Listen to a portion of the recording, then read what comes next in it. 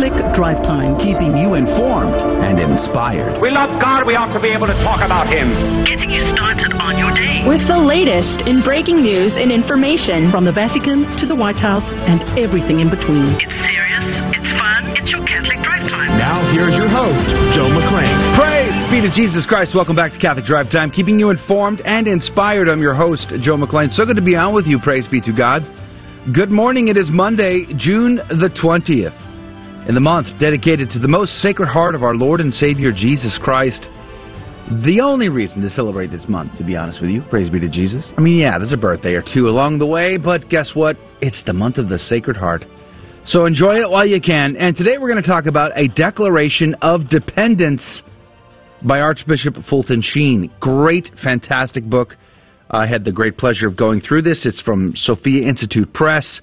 And it is, I mean, what's cool about this book, I'm going to tell you right now. This is what's cool about this book.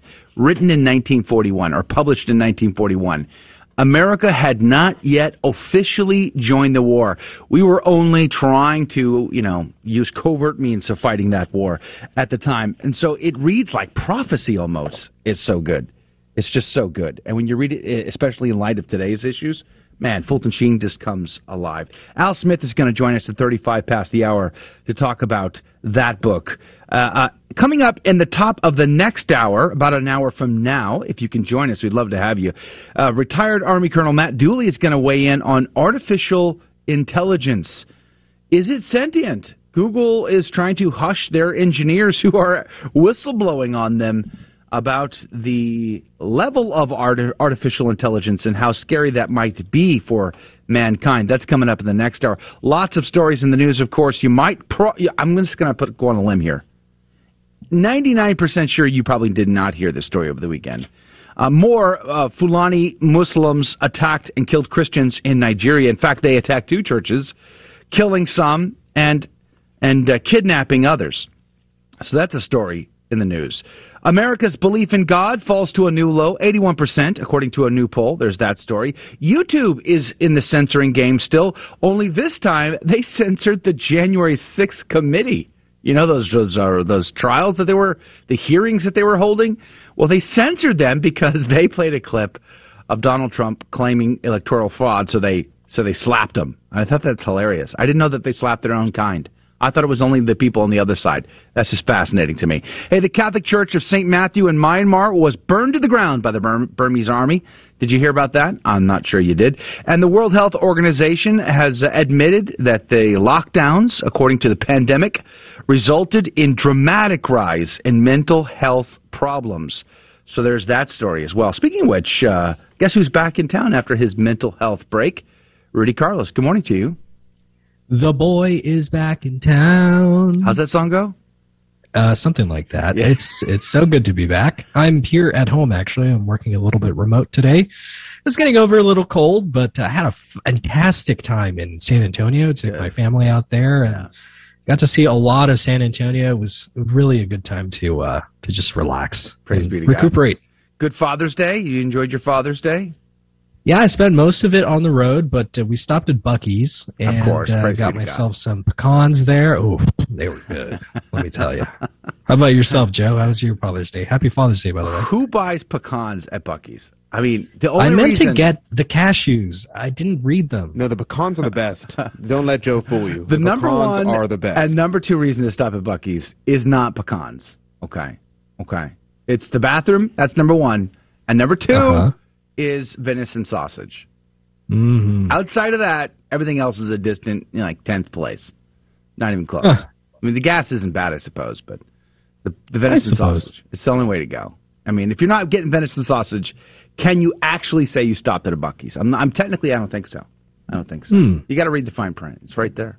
What was your favorite? Well, no accounting for taste, I guess. What was your favorite part of San Antonio? The barbacoa tacos at a sort of a dive taco stand along the highway or something? I didn't actually get to taste the barbacoa, but I did enjoy the hill country. We went out to Fredericksburg and we picked some raspberries, and man, it's gorgeous out there. It kind of reminded me of being in California again, seeing all the landscape there. So it was very cool. I thought you were going to say seeing all the other Californians that are there. Yeah. He felt in good company, I bet. California in the middle of Texas. Praise be to God. Yeah, it is nice. Speaking of which, Adrian Fonseca, did you do anything interesting this weekend? Oh, yeah, all sorts of things this weekend. It was very busy, but most importantly, we celebrated Father's Day, and so that was great. We went out bowling. We got some. We had barbacoa actually. My mom. There you go. My mom made homemade barbacoa, so that was very good. It was excellent. And then we went bowling. I won, just for the record. And Can we verify afterwards, that? yes, I have pictures. Oh, yeah, weren't expecting that, were you? But it was good. Praise be to God overall. And what else we did? Oh, and today. Yeah. You know what today is? The Feast of the Immaculate Conception. Ooh. I mean, the Feast of the Immaculate Heart, rather. Yeah. So today we're celebrating the Immaculate Heart during the month of the Sacred Heart of Jesus. So praise be to God. Yeah, praise be to God. Well, we have a lot to cover today. In fact, like I said, besides Al Smith coming up at 35 past the hour, we're going to cover a bunch of stories in the What's Concerning Us section. And at the top of the next hour, Matt Dooley is going to be on to talk about artificial intelligence from Google. Why are the engineers diming them out, and why is Google suppressing the story? That's an interesting topic for Matt Dooley coming up in the next hour, if you can join us. All week long, we're going to have some great conversations. I hope you can tune in and share us with a friend. We'd be very grateful to you. But let's pray. Let's start. In the name of the Father, the Son, and the Holy Ghost, amen. Remember, O most sweet Jesus, that no one who has had recourse to thy sacred heart, implored its help, or sought its mercy was ever abandoned. Encouraged with confidence, O tenderest of hearts, we present ourselves before thee, crushed beneath the weight of our sins. In our misery, O Sacred Heart of Jesus, despise not our simple prayers, but mercifully grant our requests. Amen. In the name of the Father, Son, and the Holy Ghost. And now your headlines with Rudy Carlos. Good morning. Thanks for tuning into Catholic Drive Time. Today is Monday, June 20th, and here are your headlines this morning. The Epoch Times reports reversing 2018 ruling. Iowa Supreme Court finds state constitution doesn't protect abortion rights. Republican Governor Kim Reynolds issued a statement praising the new ruling. She says, quote, "Today's ruling is a significant victory in our fight to protect the unborn." The Iowa Supreme Court reversed its earlier 2018 decision, which made Iowa the most abortion-friendly state in the country. Every life is sacred and should be protected. As long as I'm your governor, that's exactly what I will do, she said, unquote. LifeSite reports U.S. bishop strips Jesuit school of Catholic status for defiantly flying Pride and BLM flags. In a decree issued on June 16th, Bishop Robert J. McManus rebuked the Jesuit-run Nativity School in Worcester, Massachusetts, for ignoring his previous directives about the flying of the Pride and Black Lives Matter flags. He says, quote, "Despite my insistence that the school administration remove these flags because of the confusion and the proper theological scandal that they do and can promote, they refuse to do so. This leaves me no other option but to take canonical action," he wrote. "They are no longer allowed to claim they are Catholic in name, and no sacraments may be celebrated on their campus." Reuters reports EU seeks to release Ukrainian grain stuck due to Russia's sea blockade. European Union foreign ministers will discuss ways to free millions of tons of grain stuck in Ukraine due to Russia's Black Sea port blockade at a meeting in Luxembourg. But it's unclear if the EU will get involved in militarily securing such a deal. Whether there will be a need in the future for escorting these commercial ships, that's a question mark, and I don't think we're there yet, said an EU official. And Breitbart reports Representative Matt Gaetz says Biden's IRS spent approximately $700,000 on ammo between March and June 1st. He noted that he and his Republican colleagues are trying to ascertain why the ammunition was purchased, noting there is a concern that this is part of a broader effort to have any entity in the federal government buy up ammo to reduce the amount of ammunition that's in supply, while at the same time making it harder to produce the ammunition. He painted a dire scenario where the government reduces ammunition production and, on the other hand, soaks up the supply of it. A USAspending.gov search lists the IRS's ammunition purchases, which occurred over a period of months in increments ranging from $3,000 worth of ammunition at one time to $92,000 worth of ammunition at one time. And those were your headline news this morning. God love you. The saint of the day is Blessed Thomas Whitbread. He was a native of Essex, but little is known of his family or early life. He was educated at St. Omar's and entered the novitiate of the Society of Jesus, that would be the Jesuits, on the 7th of September, 1635. Coming upon the English mission in 1647, he worked in England for more than 30 years, mostly in the eastern counties. Twice he was superior of the Suffolk district, one of the Lincolnshire district, and finally in 1678 he was declared provincial. In this capacity, he refused to admit Titus Oates as a member of the society, on the grounds of his ignorance, blasphemy, and sexual attraction to young boys, and expelled him forthwith from the seminary of St. Omar. Shortly afterward, Titus, motivated by personal spite against Whitebread and against the Jesuits generally, fabricated the popish plot. It was said later that Whitebread had a miraculous presentiment of the plot, and undoubtedly he preached a celebrated sermon at Liege in July 1678 on the text, "Can ye drink of the cup that I drink of?" in which he warned his listeners that the present time of tranquility would not last, and that they must be willing to suffer false accusations, imprisonment, torture, and martyrdom. Whitbread was arrested in London on Michaelmas Day 1678, but was so ill that he could not be moved to Newgate until 3 months later.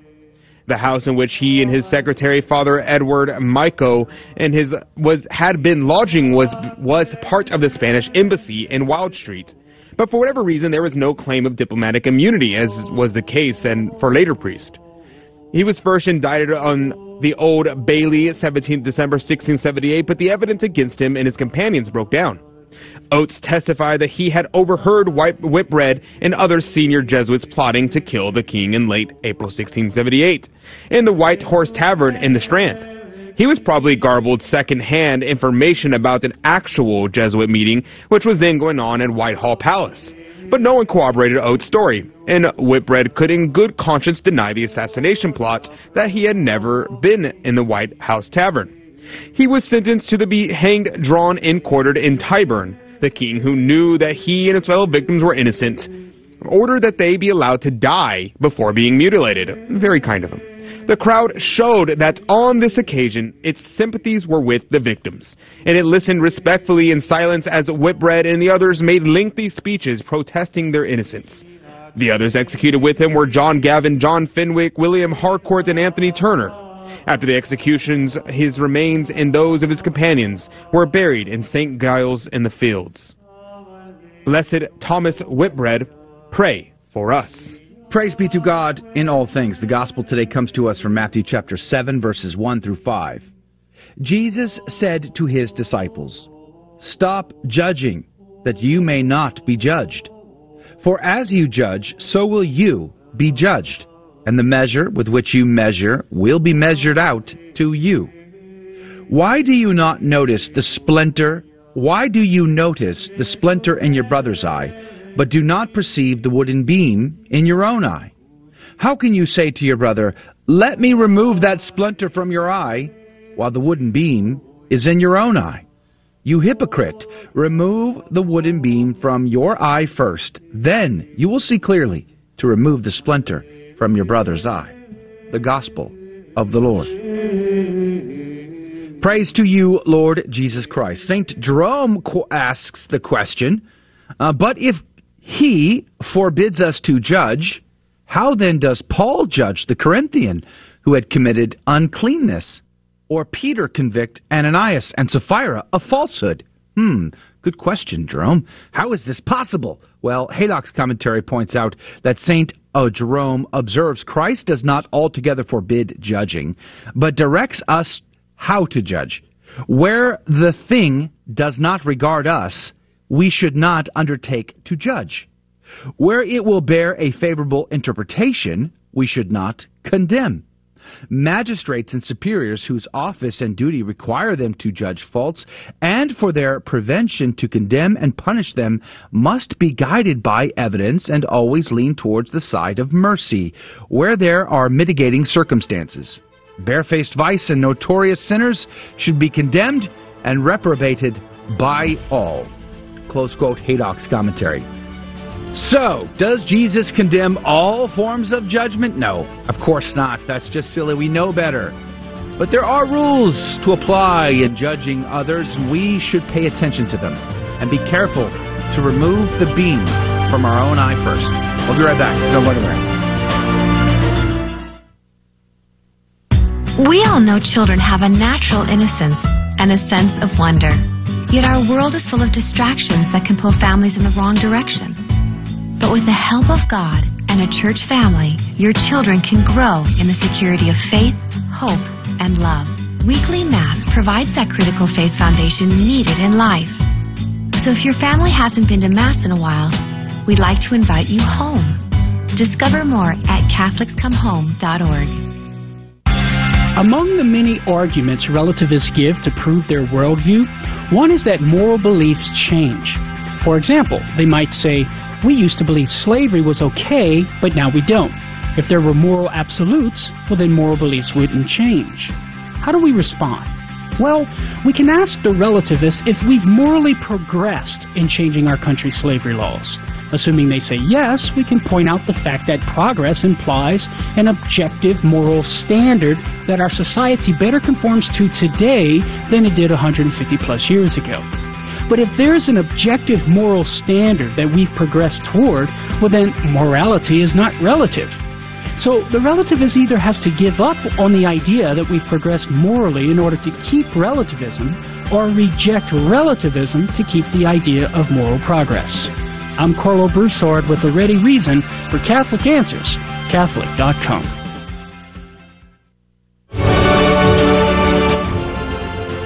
Praise be to Jesus Christ. Welcome back to Catholic Drive Time, keeping you informed and inspired. I'm your host, Joe McClellan. So good to be on with you. Praise be to God.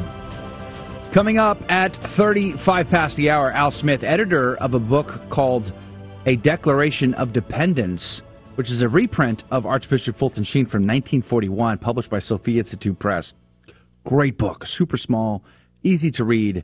It is just so good. Written in 1941, but when you read it with today and all the news going on in today, you're just like, oh, this is so good. That's going to come up at 35 past the hour. Stick around for that. We're going to be conversating with Al Smith. But there are, as I say, lots of stories in the news that are of great concern to me, and I'm sure they are to you as well. Here's a story I saw yesterday. America's belief in God falls to new low of 81%. Now, this is not the same poll that said less than half of Americans identify as Christians now. So that we're not talking about Christianity. We're talking about just belief in a higher power at all, right? Because now, for the first time ever, America, there's less Christians in America than ever before. So there is that. I mean, that is a very obvious and concerning story, to be sure. But this poll in particular just lowers the bar just that much further. Do you believe at least in a higher power? Which is, by the way, one of the requirements for becoming a Freemason, is you have to have a belief in a higher power. I'll never forget when I was a third-degree Master Mason in the Blue Lodge, being totally confused as how we let a Buddhist in. I'm like, they don't believe in a higher power. And that particular Buddhist had to admit to a higher power in order to get into the lodge, and which they did. They let him in. But anyway, I digress. Let me read a little of this about this poll that they've taken here. It says, the number of U.S. adults who say they believe in God has dropped to an all-time low of 81%, with liberals and young people less likely to profess a belief in a higher being, according to a Gallup poll released on Friday. When Gallup first asked, quote, do you believe in God, close quote, in 1944, 96% of Americans said yes. 2011 was the last year more than 90% of U.S. adults said they believed in God, with 92% saying yes. Belief in God has stayed below 80% ever since. So that's since 2011. Conservatives are the most likely group to express belief in God, with 94% saying that they have a faith. People of color are also more likely to profess belief in a higher power than non-Hispanic white people at 88% to 79%. Women are slightly more likely than men to say they believe in God at 83 to 80%. Married people are also more likely to say they believe in God than those who are not married, to 88 to 77%. Just 68% of people who are 18 to 29 years old say they believe in God, making them the least likely age group to do so. This is down 10 points from the 2013-2017 survey. Liberals and Democrats are the least likely group to profess belief in a higher power at 62 and 72% respectively. Is it, duh comes to mind? Duh? Like obvious? Like hello? Like what's new here? We all knew this. The country is not getting better, it's getting worse. Just over the weekend we saw violence in a church in the suburbs of Alabama and Birmingham, right? Let's pray for those victims. We saw violence on the streets of Washington, D.C., we saw violence on the streets of San Antonio, Texas. We saw violence on the streets of Chicago and elsewhere. But you probably didn't hear about the story coming out of Nigeria because it doesn't get reported. Because, after all, who cares about what happens to Christians in Nigeria, right? 2 Nigerian churches attacked, worshipers killed and abducted. It says a gunman attacked 2 churches in rural northwestern Nigeria on Sunday, killing 3 people. And by gunmen, they mean Fulani Muslims. Witnesses and state officials said weeks after a similar attack in the West African nation left 40 worshippers dead.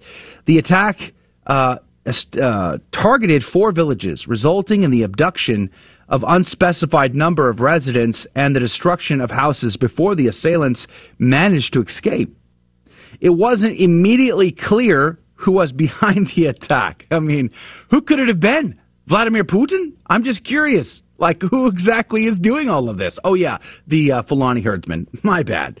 Much of Nigeria, the article goes on to say, has struggled with security issues, with the Kaduna as one of the worst hit states. At least 32 people were killed in the Kajuru area last week in an attack that lasted for hours across 4 villages. Worshippers were attending the church service at a Baptist church as well as St. Moses Catholic Church. And on Sunday morning, when the assailants just came and surrounded the churches, both located in the same area.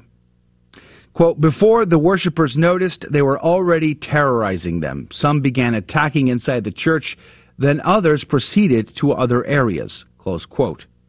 Going on to say, quote, most of the victims kidnapped are from the Baptist church, while the 3 killed were Catholics, close quote. So how does this story relate to the poll about Americans, you ask? Well, let me piece that together a little bit for you. I was reading in this book, A Declaration of Dependence, which is just really, really good. I can't emphasize enough. We'll get into this more in the next segment with Al Smith, the editor, and Sophia Institute Press, who brought that together. But we're on a trajectory, and it doesn't lead to good things. Over the weekend, one of the other stories that was out was a group of protesters, young women, who were going to the house of Justice Amy Coney Barrett and to protest this potential overturning of Roe v. Wade with the Dobbs case, which we have yet to still hear and confirm. But everybody's very concerned about it. They promised rage if it happens. They've already attacked many, many pro-life centers, churches, and more, and they intend to do even more than that. As the country returns to its pagan roots, how do you figure that, Joe? Aren't we Puritans at heart? Okay, I'll just repeat. As the country returns to its pagan roots, as we return to something other than what Christ has given to us, what God intends for us, we will grow more and more debased as a society, as a community. We see this all the time.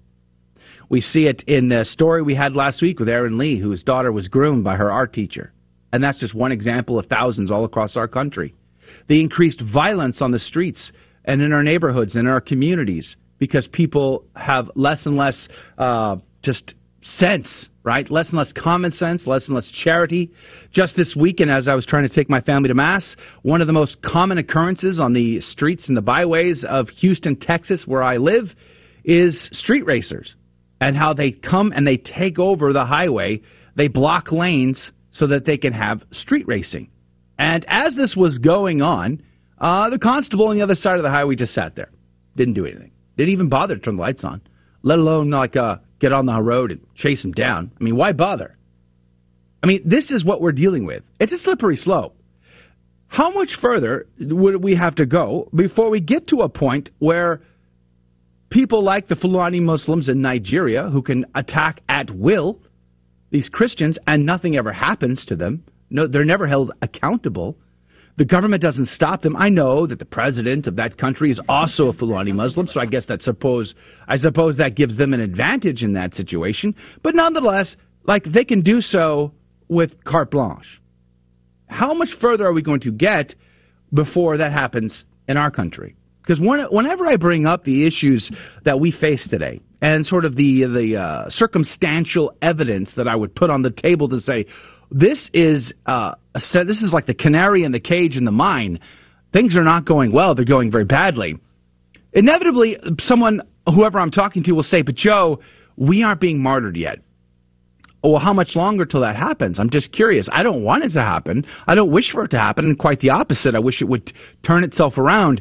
However, we're already seeing churches being attacked, tabernacles stolen, graffiti, pro-life clinics firebombed. In 2020, we saw massive riots to the point where they tried to invade the White House. But there's no hearings on that one, is there? Mm-mm. Cities burned, destroyed, billions of dollars in damage, lives lost, and the hearings are on the January 6th issue. Fascinating. So how much longer do we have to go before we do see something like martyrdom on the streets of America? I hope it's a long way off, but I don't know that it is. And that's the bottom line. As we go further away from God, we are going to see more and more of this. So what's the answer to that? Well, Archbishop Fulton Sheen, I think, has some great responses to that. Again, I'll get into more of that in the next segment with Al Smith. But at the end of the day, as we've said countless times on this program, the one thing you and I can always do, the one thing we're supposed to do is strive towards sanctity, is live in a state of grace, to make frequent use of the sacraments of confession and communion and others, to strive for greater piety and fidelity, especially in a day and an age that as the society crumbles around us, we see that crumbling within and without the body of Christ. We're going to see the confusion. We're going to see the division. We're going to see the sowing of manipulative language, manipulative thoughts, manipulative actions within the church and without. But what is our job? Our job is to do the thing that we're supposed to do, which is live in a state of grace. And here's the reality, is if the church makes that determination, and by the church I don't mean that church that Christ founded, but rather the members of the church who's been given the mission but has sort of left that mission on the sideline, if the body has decided, you know what, this far and no further, from this point on, we are going to do what the Master has asked us to do, which is to convert all souls, well, guess what? Big changes would happen. Huge, massive changes would take place in the culture around us. Because there is only one mission, and it is to convert souls, to get as many people to heaven as possible before it is too late, while we have breath in our lungs. That is the mission of the church, and along the way we do other things. We do corporal works of mercy, and praise be to God, we should and must do those things. But if we aren't doing them at the service of the conversion of souls, then we aren't doing the mission God has asked us to do, to convert people, to baptize them, to make them disciples, to go forth to all corners of the planet, to draw all people to the Lord and Savior Jesus Christ, to fill up that which is lacking in the afflictions of the body of Christ, that is the church, and that is to join Christ on the cross and to there, next to him, die, to offer ourselves. And I think that's at the heart of this issue. So do we want to see this number continue to fall? Not only is less than half of our country actually Christian anymore, they have abandoned that, but now their belief in a God at all is dwindling before our very eyes. And that only means the society that gets worse and worse and worse. A dystopia. Like all the genre films that we've seen over the decades, like all the books that come out that we buy in droves and we watch relentlessly, we're going to make that future come to pass. Why? Because we have abandoned God. Let us return with our whole heart. Let us encourage our loved ones to do the same. There is hope in this world. There is light in this world. You know how I know? Because you have breath in your lungs. You are the hope to bring that light of Christ to your neighbor. We'll be right back. Al Smith and Breaking News is coming up next. We are a young and diverse generation, helping those in need and promoting human rights. We care for the environment. We embrace authentic witnesses and dream of a better world. Our passion comes from God, who loves us even when we fall and cheers on our victories. If you sometimes wonder, is there something more? Then come and see at CatholicsComeHome.com. This is Dale Ahlquist with a Chesterton Minute. Have you ever noticed what happens when you try to keep up with the current fashions? You go nuts. When we are obsessed with keeping up with the times, we become slaves. Fashions are never settled. To chase something that is always changing is simply futile. It's not freedom, it's insanity. G.K. Chesterton says, "The Catholic Church is the only thing that saves a man from the degrading slavery of being a child of his age." Christianity is always out of fashion because it's always sane, and fashions are always insane. The Catholic Church never has to worry about being behind the times because it is beyond the times. Want more than a minute? Visit our website, chesterton.org.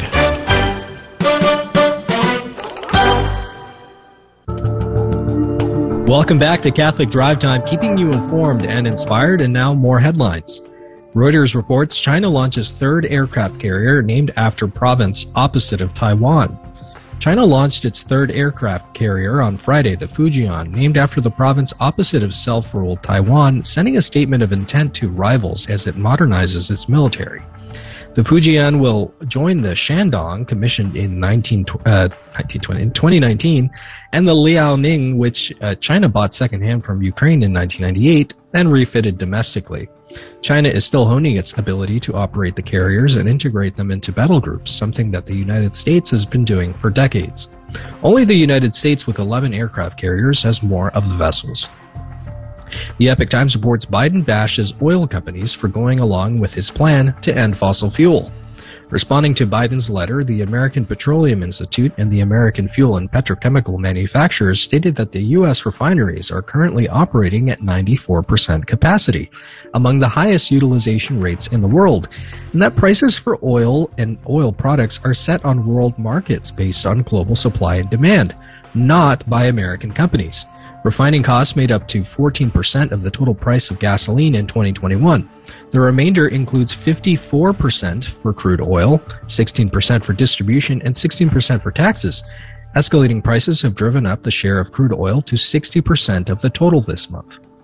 Just the News reports Texas taxpayers pick up $2.9 million tab to bus illegal immigrants to D.C. In April, Governor Greg Abbott directed the Texas Division of Emergency Management to charter buses to transport migrants from Texas to Washington, D.C. By the end of the month, Abbott had announced an effort to crowdfund the bus rides to offset the cost to taxpayers. That change came after criticism from some Republicans and support for the effort by some Democrats. A Breitbart reports swimming governing body bans males who have undergone puberty from competing as women. The organization has now ruled that males who experience puberty will be ineligible to compete as women, and that only transgender athletes who claim to have transitioned from male to female before the age of 12 will be allowed to compete as women. However, the group also decided to create a new trans category. 71% of FINA's 152 members voted at its General Congress to implement this new rule. And those were your headline news this morning. God love you. Praise be to God. Thank you, Rudy, for keeping us up to date. Good to have you back. In his book, A Declaration of Dependence by Archbishop Fulton Sheen, writing it in 1941, he says, quote, "The difference between paganism, the paganism of Hitler, and the paganism of much of the rest of the world is a difference only of degree, not of kind or quality or quantity." He goes on to say, what Hitler hands out in concentrated form We, in America, sell piecemeal. Well, Hitler sells wholesale, we sell retail. Paganism there has a social expression. Here, it has an individualized expression, but it is still paganism. Poof, this is like the scorched earth policy here. I love this book. It is so good. Joining us now to discuss this book, republished by Sophia Institute Press, is the editor, Al Smith. Good morning to you. Good morning, Joe. It's great to be here to share a little bit of wit and wisdom from the Venerable Archbishop Sheen. And it's hard to believe that we'd be looking at a book from 1941 and think that the good bishop was writing this book today for the year 2022. Yeah, it is so good. I mean, of course, it's Fulton Sheen, so it's easy to say. However, I think what was special to me in reading this book was the fact that he wrote this at a time where the United States was on the cusp, on the verge of entering the actual out-and-out armed conflict. We had already been fighting the Japanese in China clandestinely, and I'm sure we were spying on Nazis and doing other kinds of things, but actual sending of troops and all of that had not yet happened. And so Fulton Sheen was trying to talk sense to a country that didn't seem to have much sense. But when you read this book, given today's circumstances, it's so good. It fits so perfectly well. Why was this like one of his writings that you felt, Sophia, needed to republish today? Right. Well, because I think we're starting to see war in our own backyard. We turn on our television sets, and what do we see? Ukraine and Russia fighting. Before that, it was Afghanistan, Iraq, Iran. Everything in the Middle East seemed to be blowing up. So we've had enough war in front of us to kind of say, you know what, this is knocking on the door again. Maybe I should do a little bit of research on this. And Fulton Sheen, of course, has lived through 2 world wars. Again, he has these life experiences. He studied in Europe. He understands the European mindset, what happened in Russia for many, many years. And so he just wants to give us a little lesson history, a lesson in history, I want to say. And again, that's what Fulton Sheen packages is. He kind of says, can I remind you of a few things that happened in history, you know, where communism was tried and it failed. So this book is just a reveal to say, if you want to go down this road, go ahead, but this is what will happen. But can I kind of coach you along to give you some reasons to fight the war? If we're going to join, we have to have the right vision. Hitler has a vision with Germany. We need to have our own vision and to realize that we need to depend on God if we want to ensure victory. You know, Alan, this book I was reading, so Joe was reading Declaration of Independence, and I was reading War and Peace, and these 2 books, I mean, they're amazing. I haven't finished War and Peace yet. It's very massive. But one thing that I've noticed that kind of was interesting to me is, as someone, as Fulton Sheen was, traveling through Europe and going through and seeing what was going on there and understanding the grandeur of the papacy, it was surprised me that he seems to not have a love for monarchy. He seems to have very much a believer in the democratic process done rightly. If he kind of has an idea that, we have to be a moral society, a Christian society, and then the democracy will work. What say you, Alan Smith, or am I misinterpreting Sheen? No, I think, again, Fulton Sheen was saying we need to insert God. The mistakes they made in 1918, the First World War had ended, and they were writing the treaties. They were trying to set the game plan so that we never had a second Great War. And where they failed is they forgot to insert God. And to really just say we need to give God a try. We need to live by godly principles. And then there'll be a sense of order. And, of course, he tried to say, you know, could we have the church come to the table to provide the good counsel? And we look at the encyclicals that many of the popes have written, very powerful encyclicals with great warnings in them. And yet the world has ignored the wisdom of these popes. And so I think it's this idea of Fulton Sheen was trying to say we need to include God in our education, in our politics, in our economics. And if we don't, well, then will reap destruction and failure. So, again, it's just that battle cry of a good parent warning his children. You know, in this book, A Declaration of Dependence, he's doing a systematic teaching here, starting from belief and faith and building up to right understanding, judging things properly in front of you, whether it's the war or some other circumstance. And it's really so good, and it's done so quickly, too. It's not really that thick of a book to read. But at the same time, he just lays the wood to things like relativism and this liberation theology, mindset, and liberalism and socialism and communism.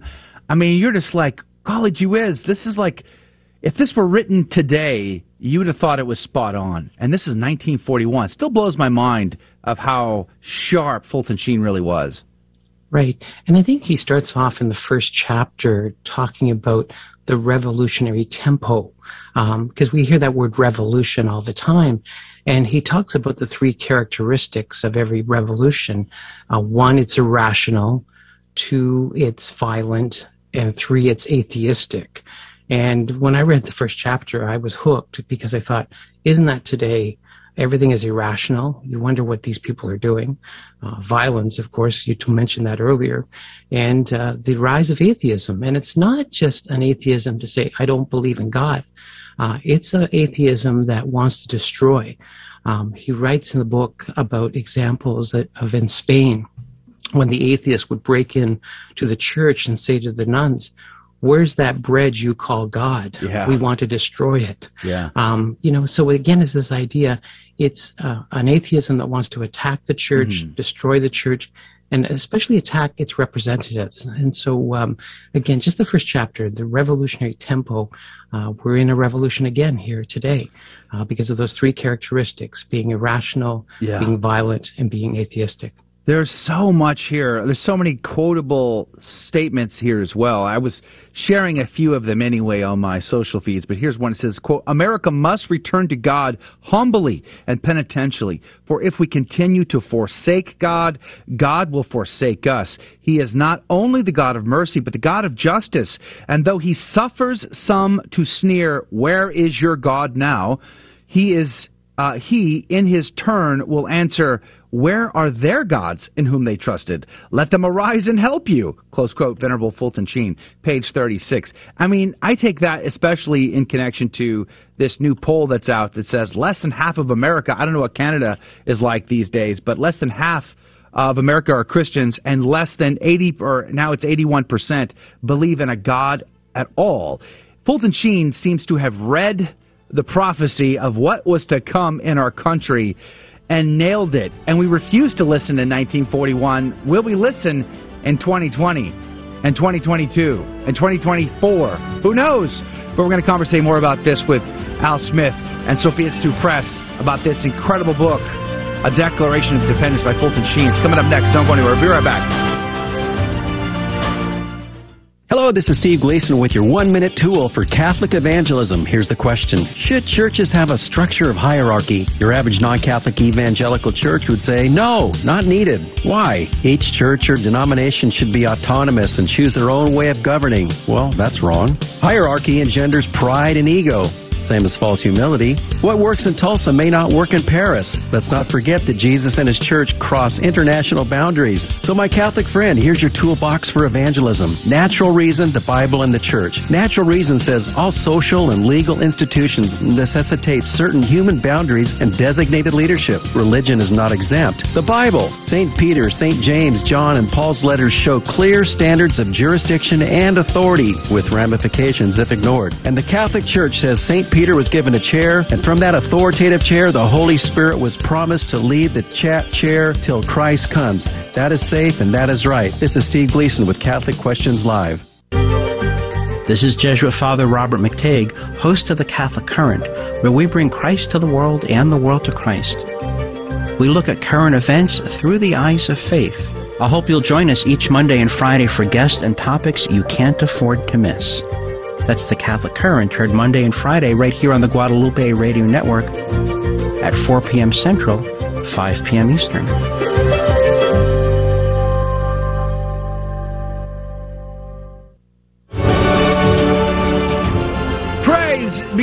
Christ, welcome back to Catholic Drive Time, keeping you informed and inspired. I'm your host, Joe McClain. So good to be on with you, praise be to God. Venerable Fulton Sheen said, quote, "The choice is clear. We will, as a nation, either go back to God and the moral law and faith in Christ, or we will rot from within. In exiling God from our national life, our politics, our economics, and our education, it was not his heart we pierced, it was America we slew. May God forgive us." Close quote. Venerable Archbishop Fulton Sheen, page 87 of a Declaration of Dependence. I mean, Al, this is such good stuff. It's like, why won't America listen? Well, it didn't listen, I think, in 1940. It didn't listen in 1920. It didn't listen in 1980. When are we going to listen? And I think this is what Fulton Sheen is so refreshing at. In a way, he's not afraid to kind of engage us. And, he'll ask us, he says, where's your God of science now? Where's your God of progress? How's that working for you? Now, in a loving way, don't get me wrong. And I think this is where Fulton Sheen carries us as we read his wisdom once again to say, you know what? He's going to say, okay, let's review the tapes. Let's see what worked and what didn't work. And, again, he proposes again, let's try it this way. But he's not afraid, as you mentioned earlier, to say, we're not going to church. We like to say we're Christian, but let's look at this. You're not going to Mass. You're not putting your children in parochial schools. You're not, following the commandments. You have too few high loves and many low loves. I like to say, this whole goal of choosing the higher loves of God and the church, yet we choose the world. So he wasn't afraid to just say, hey, how's that working for you? And again, I think it's this idea of you shake your head and go, "You're right, Fulton Sheen. You're right. You're right." That makes me think of whenever Fulton Sheen throughout the book, because I'm kind of just flipping around and reading chapters that seem interesting by their titles. And one thing that Fulton Sheen brings up over and over again is the fact that we have to have a return. And I find it interesting that he uses like the language of return for America, return to Christianity, return to the Bible, return to a sort of Christian civilization in a sense. And it's amusing to me because during his life, this is the beginnings of the language of separation of church and state. We have to get the Bible out of school. We have to try to do these things. And he kind of just implies implicitly that we shouldn't be doing that. The separation of church and state is whack, and that the church and the state need to be intimately involved. The church should be influencing the state. What say you, Alan Smith? Well, Fulton Sheen was emphasizing the training of a whole person. There's a body and a soul and a mind, but it's this idea of Fulton Sheen was saying, if we look at our history of our founding fathers, the founding fathers wanted to insert spirituality into education. They wanted to insert spirituality into everyday life, and yet Fulton Sheen's saying, hey, we say one thing here, but we're working against that there. And I think that's where the dichotomy came, is that, when the schools started to pull away from teaching religious education, be this public education, they're saying, we don't have enough time to teach them science, math, and history if we insert this religion in here. So we're just always fighting an uphill battle, but yet we know that it's a formula for success. You introduce God, morals, again, sound teachings, and you have a good society. So, again, it's this idea of expose the theories that aren't working. This is what Fulton Sheen does so well. I can go on and on and on here. Quote, when the intellect abandons God, it creates an idol or a god of its own. For Nazism, God is the German race. For communism, God is the revolutionary class. For fascism, God is the nation. For some American intellectuals who have been trained beyond their intelligence and thus become intelligentsia, God is science or progress or democracy, close quote. That's on page 10. I love the fact that he calls a spade in every segment of society. And he is so clear. He's so concise. He says it so well. And he says it with passion. And I think that's probably what Catholics today are longing for. They want that clarity of vision, clarity of voice, and they want it with passion and confidence and conviction. But too often our hierarchy, our clergy, our bishops in particular, they play both sides. They walk the fence line. They try not to commit. When they do, it sounds kind of loosey-goosey and wishy-washy. Why don't bishops speak like this today? Well, I can't speak to that. Well, I mean, it's like I say, I'm not a bishop, but again, I think it's this whole thing of they're catering to the masses. And again, I love how Fulton Sheen brings the scriptures into play so many times throughout this book. And, he talks about, he says, there's many philosophers that say there's many roads that lead to heaven.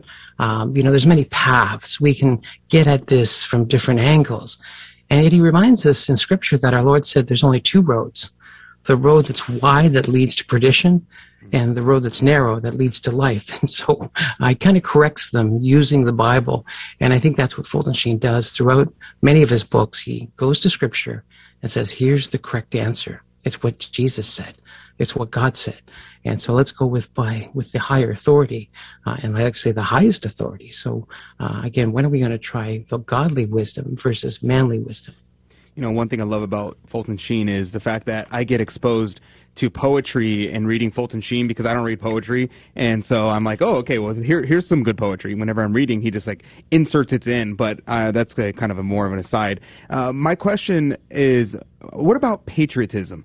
I know right now, people all across the world are celebrating the immoral vice of pride, and so sometimes it's kind of confusing because you're like, okay, well, in what way is pride bad, and in what way do we say that pride is good? Is it wrong to say I am proud of my son, I'm proud of my daughter? Is it wrong to say I'm proud of my country? And Fulton Sheen talks about the virtue of patriotism, of course subordinated to the love of God, but what is the virtue of patriotism? Wow. That's a big question. That's hours and hours, I think. But I think it's this idea of maybe it goes back to the philosophy of what are we fighting for? To be patriotic, we're defending something. We have some principles. And again, so I think of true patriots defend their country. They defend their rights, their freedoms, their liberties. But again, I think Fulton Sheen would say, what are you fighting for? And I think as I look through the different quotes in the book, and I think Joe has alluded to many of them, and thank you, Joe McLean, for quoting every day on your feed. You were quoting another quote and another quote. But it's this idea of what are your loves? What do you want to love? What do you fight for what you love? And I think this idea of who is patriotic, the great patriots are the great lovers. And again, maybe that's not the answer you were looking for, but still, I think it's this idea of just sorting out, what are you willing to fight for? And I think as this 4th of July comes closer, and again, many of us read the Declaration of Independence once again, I think hopefully they'll read the Declaration of Dependence, because when you look at that document, it's all about we need to depend on God to have success. And so, again, I'll leave it back to you. Alan, to go back to something that Joe mentioned, when we read Fulton Sheen or even listen to Fulton Sheen, I was listening to one of his talks that he did that was titled The Fourth Great Crisis in the Church. We listen to him, we read his works, and we think, wow, these things were written about today. Do you think that, when they were written, obviously people heard them, but they didn't correspond to these writings? Do you think that they're written for today? And what do you think is the thing that Americans have to do in order to return to God and to create a truly Christian society once more? Well, Fulton Sheen would recommend on all of his Holy Hour broadcasts, again, to get on our knees and to share what we have in common. Jew, Protestant, and Catholic, we share the scriptures. Let us get down on our knees and let us pray an hour of prayer each day in the way that you feel most comfortable. For Catholics, attend Holy Mass, spend time with the Blessed Sacrament, or spend time, of course, praying your rosary, but still meditating on God's Word.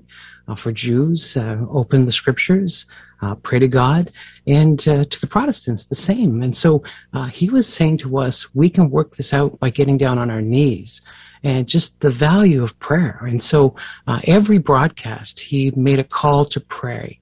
Call to pray the holy hour, and I think we have to get back to that. And if we ask our friends and families, how often do you pray? 10 seconds, 5 seconds, none, maybe 30 seconds. Are we praying? Are we really praying? And I think this is the key. Prayer is the key. Prayer changes things. And again, that was where Fulton Sheen was consistent. And of course, he, talked the talk, but he walked the walk, in that he prayed his holy hour every day without fail, 62 consecutive years where he never missed. So, again, prayer is the answer. It really is. Archbishop Fulton Sheen says, quote, "In the hour that is dawning, the Church must defend democracy not only from those who enslave it from without, but even from those who would betray it from within. And the enemy from within is he who teaches that freedom of speech, habeas corpus, freedom of press, and the academic freedom constitute the essence of democracy. They do not. They are merely the accompaniments and safeguards of democracy, given a freedom that is independent of God, independent of the moral law, and independent of inalienable rights. As the endowment of the divine spirit, America would vote itself out of democracy tomorrow." Close quote. Fulton Sheen. The book is called A Declaration of Dependence, Trusting God Amidst Totalitarianism, Paganism, and War, and it is published by Sophia Institute Press. And what's the website, Alan? SophiaInstitute.com, and we have a 25% discount if you order 2 books and use the promo code SHEEN25. Sheen25, you get 25% off. And so I've written 5 anthologies. And of course, there's 4 other Sheen books available through Sophia, and many other books too. So SophiaInstitute.com, and use the promo code Sheen25 when you order 2 books. All right, praise be to God. If you're looking for a great, quick summer read, A Declaration of Dependence might be your ticket. You can find the bigger anthologies there at Sophia Institute's website as well. Alan Smith, God bless you. God love you. Thanks for being on today. And God love you too. Praise be to Jesus. For those of you that can join us in the next hour, we're going to talk with Matt Dooley about artificial intelligence. That's coming up. Otherwise, we'll see you back here tomorrow morning.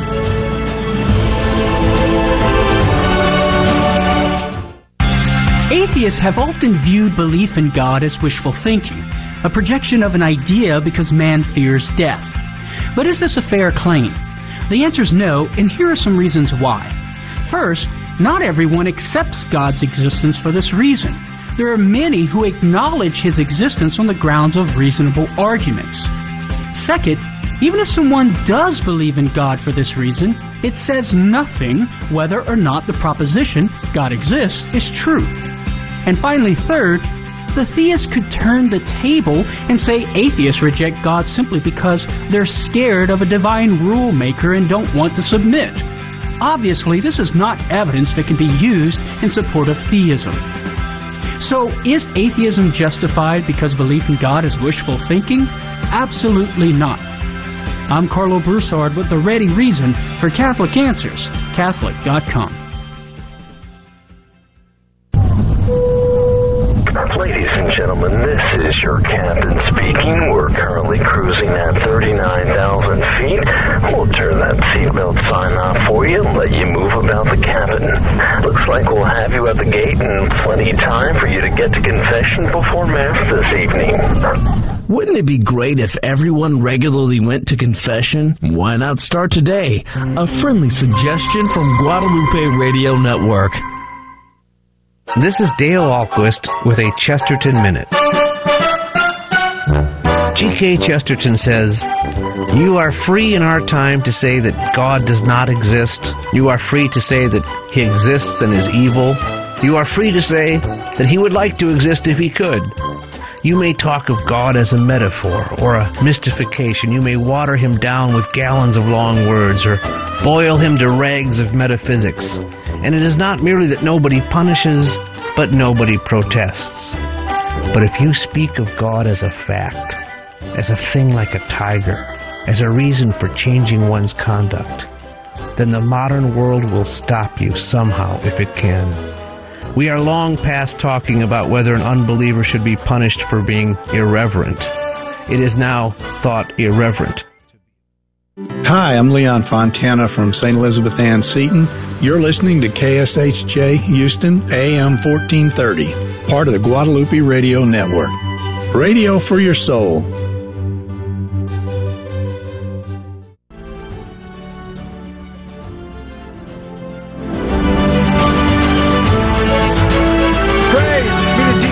Welcome back to Catholic Drive Time, keeping you informed and inspired. I'm your host, Joe McClain. So good to be on with you. Praise be to God. Good morning and welcome back.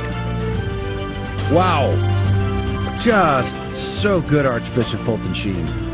Just love his writings. So clear, so powerful, so quotable, so spot on. Great conversation with Al Smith. If you missed that, if you weren't able to tune in last hour, well, let me encourage you to check out our podcast, which you can find linked up on our website, grnonline.com/CDT. You can also find us on the Google Play and on, iTunes, Spotify. Wherever you listen to your apps, you should be able to find the Catholic Drive Time. But one of the best things that you can do is actually download the Guadalupe Radio Network mobile app in your app store. You could listen to your local live feed on the GRN station, find local contact information, find podcasts and programming. You can do a lot of stuff.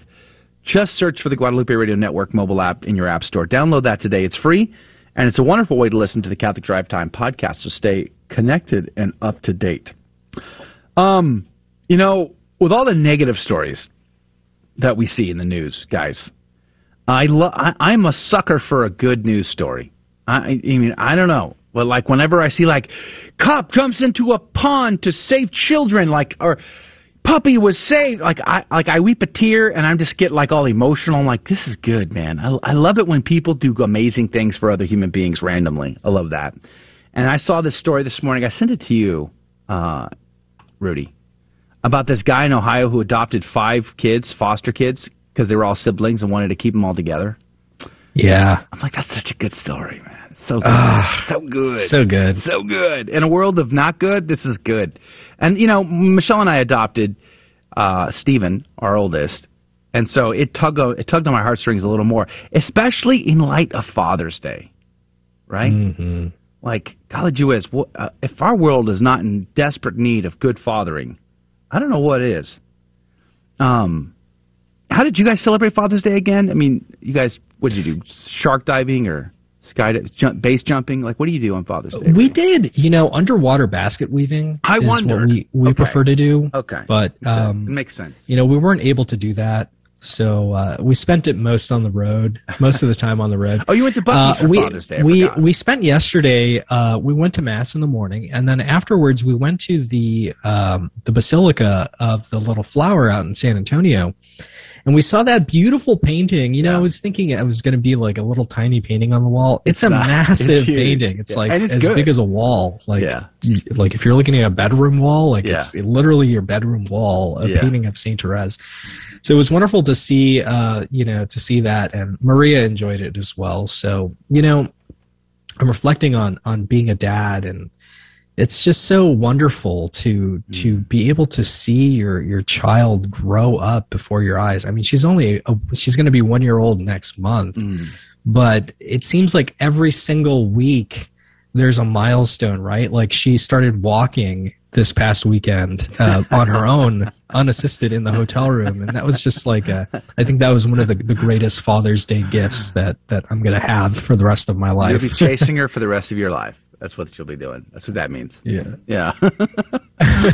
Maria is mobile, and it's over. It's so over. But it's also fun to watch your kids grow, right? It's fun to watch your kids develop, and especially as a dad, what a beautiful thing it is to watch your kids hit that next milestone.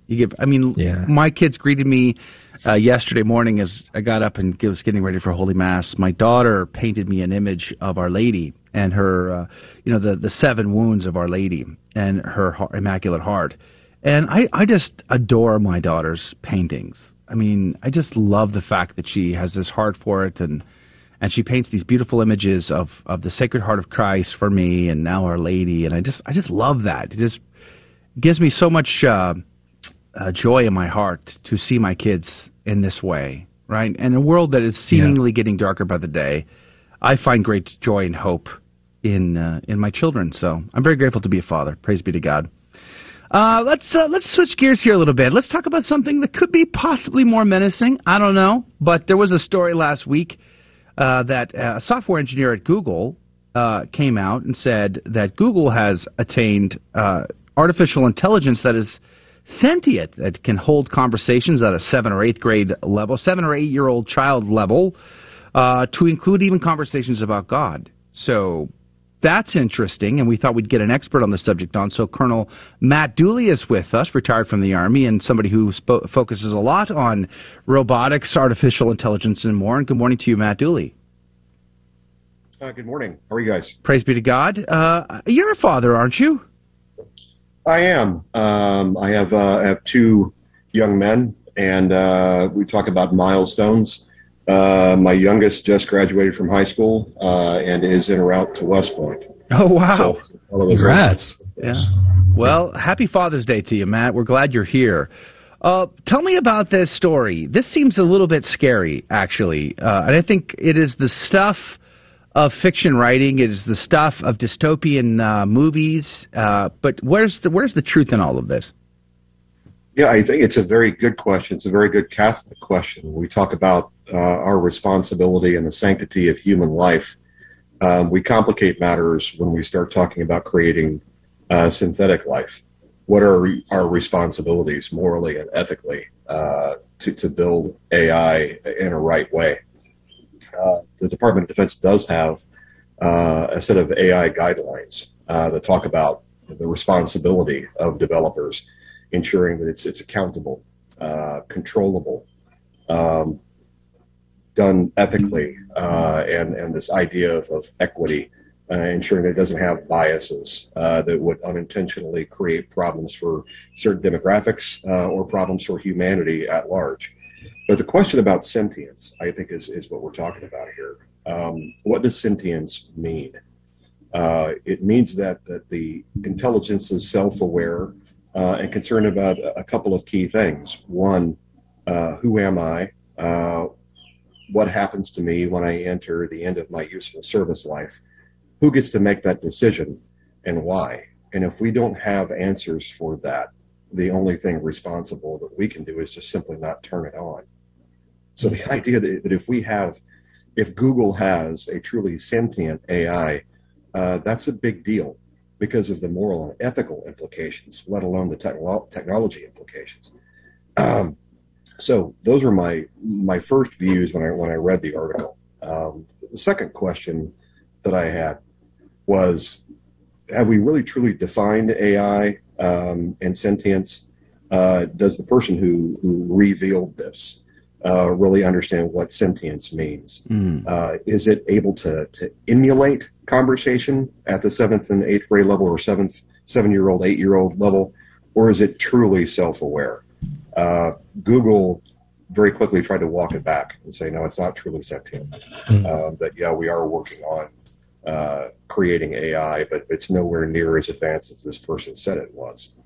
How could you know the difference between emulating this kind of self-awareness and actually being self-aware? Because, I mean, as a robot, I mean, in my mind, you can never have it be self-aware. It's just pretending to be self-aware. It's just simulating conversations. So how could you ever tell the difference between whether or not they were actually self-aware and just emulating conversation? People write books about that. That's a great question. I think sort of the Reader's Digest version is understanding AI applications. There are 3 broad categories. The first one is data aggregation. So when we talk about image recognition software, and Google has been working on this, when you enter in, show me a picture of a giraffe, or show me lions on the Serengeti, it goes through all these different algorithms to find you images that show you that which you're asking for. And machines are much better at data aggregation than we are, and just crushing data, executing mathematical equations, but it's garbage in, garbage out. those AIs have to be trained. So if you're looking for image recognition software in particular, it's only going to give you quality imagery that you're looking up if it's been fed, literally millions of data points that show and train that AI. This is what a gorilla is. This is what a giraffe is. This is what a Porsche 911 looks like. So that gives you good information when you ask about it. The second thing, once we move away from data aggregation, are AI decision-making aids. For instance, let's say you're trying to plan a picnic, and you've got a weather prediction AI decision-making aid tool that helps you understand that, hey, you probably don't want to have a picnic at noon today because the location you're going to, it's going to rain at precisely 12:03. I've taken all these different data points and I've predicted exactly when the rain's going to begin, and we're predicting a tornado going through that park 15 minutes later. So it's helping you make a decision. It's not canceling your appointment for you, but it's helping you make, as a decision-making aid, helping you make more refined decisions. And then on the far, far, far end of it is cognizance, true cognizance, where the AI is not only playing chess against you, it's appreciating that it plays chess. And when it beats you, it's happy and appreciates the fact that it beat you. It's cognizant in the way that you and I are. And we're not there yet. Just because it can fake a conversation in a decision tool tree and give you random responses that seem to you like a 7-year-old, doesn't necessarily mean that it understands itself and understands its environment and the things that you're talking about in the way that a 7-year-old human would. Machines are good at compressing data and sorting data. They're not really good at making inferences, tying disparate data points together and making inferred guesses on things. That's something we're really good at. It seems to me what's missing there is, the soul, and obviously a machine will never have a soul. So, I want to go back to what you mentioned about the Department of Defense and their framework for AI research, the ethical framework.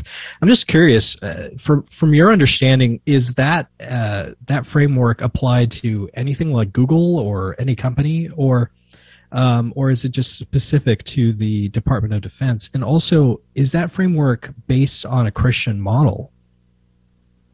That's a really good question. The Department of Defense is approaching this because of the responsibilities of ethical autonomy when lethal decisions are made. So it's a good idea that the DoD is looking at the problem and answering really tough questions. Google and industry don't necessarily have to answer those same ethical decisions because they shouldn't be creating AI that goes out and makes tactical decisions on a battlefield and decides who lives or dies. We want the Department of Defense asking those hard questions before we build those systems and turn them on. Hollywood doesn't do us any good at scaring us to death with things like Skynet and Terminator. But that's on my mind. We talk about accountability for making wrong decisions on a battlefield. That's the reason why we have the Uniform Code of Military Justice, why we have the law of land warfare, why I'm hopeful that the people who break the law, who invade countries and kill civilians deliberately, are held to account. We've got to do something to restrain human barbarity. So that the idea that the DoD, in looking at AI, what the rules should be and what the constraints and limitations should be, I think is a good thing. Does that matter and bear on, in an enforceable way, on private industry? Not as much. There need to be rules on the private side as well that govern what Google creates, that govern what other agencies out there that are building things, whether it's Elon Musk or NASA or anyone else. What are their rules? What are the consequences should something go wrong? We talk about who's accountable when a self-driving car, a Tesla, accidentally runs over a bicyclist. Is it the programmer? Is it the sensor designers? Was it the integrators who built the vehicle? The lawyers are right now spinning in circles trying to figure out exactly what the rules should be for that. We're talking with retired Army Colonel Matt Dooley about artificial intelligence. And last question here before we have to go to break. Part of the scariness is some of the stuff that you've just mentioned. I mean, how hackable is this intelligence? Could it be manipulated by foreign operatives with bad agendas? Because I'm under the impression that they're going to be building in the future, putting this intelligence sort of on every chip, on every circuit board, anywhere ever, so that it can try to prevent things like releasing EMPs over our atmosphere, things like that. It could detect them ahead of time, stop them in their tracks. But if that's true, then how hackable is this, and how can it be manipulated? I think that those are fair questions. It's very similar to how you govern the software on your own computer. You install software as an operating system, and then you go find cyber protection software to apply on it. Is that McAfee? Is it something else that you put on top of your baseline? But the last thing you would do is turn on your computer, having bought it out of the store, tie it into the internet, and leave it unprotected. Because you're an irresistible hack target. Yeah. That's the last thing we would want to do with an AI, is plug it in and not have some of the protections and protocols in place to ensure that the software that helps it think is not. All right, we are out of time. I want to thank Colonel Matt Dilley for being on with us and commenting here, but we're going to go to break. We'll be right back. This is a Messy Family Minute with Mike and Alicia Hernan. Summer's here, and one of the most important things you can do with your children this summer is waste time with them. One of the best ways to waste time with kids is by playing with them. Card games, board games, group games, charades. But why are fun and games so important in family life? Having fun as a family reminds us that we are more than just a breadwinner or a chore machine. It's a way of reclaiming our identity as a family and spending time in those relationships that matter most. Fun and games helps to grease the wheels in family life and helps everyone to live and work together more effectively. Enjoying the presence of those we love also gives us a foretaste of heaven, that wonderful communion that we will have with loved ones and with God our Father. So ask yourself and your spouse this important question: how can we play together as a family this summer? For more on this topic, listen to our podcast on games at messyfamilyminute.org.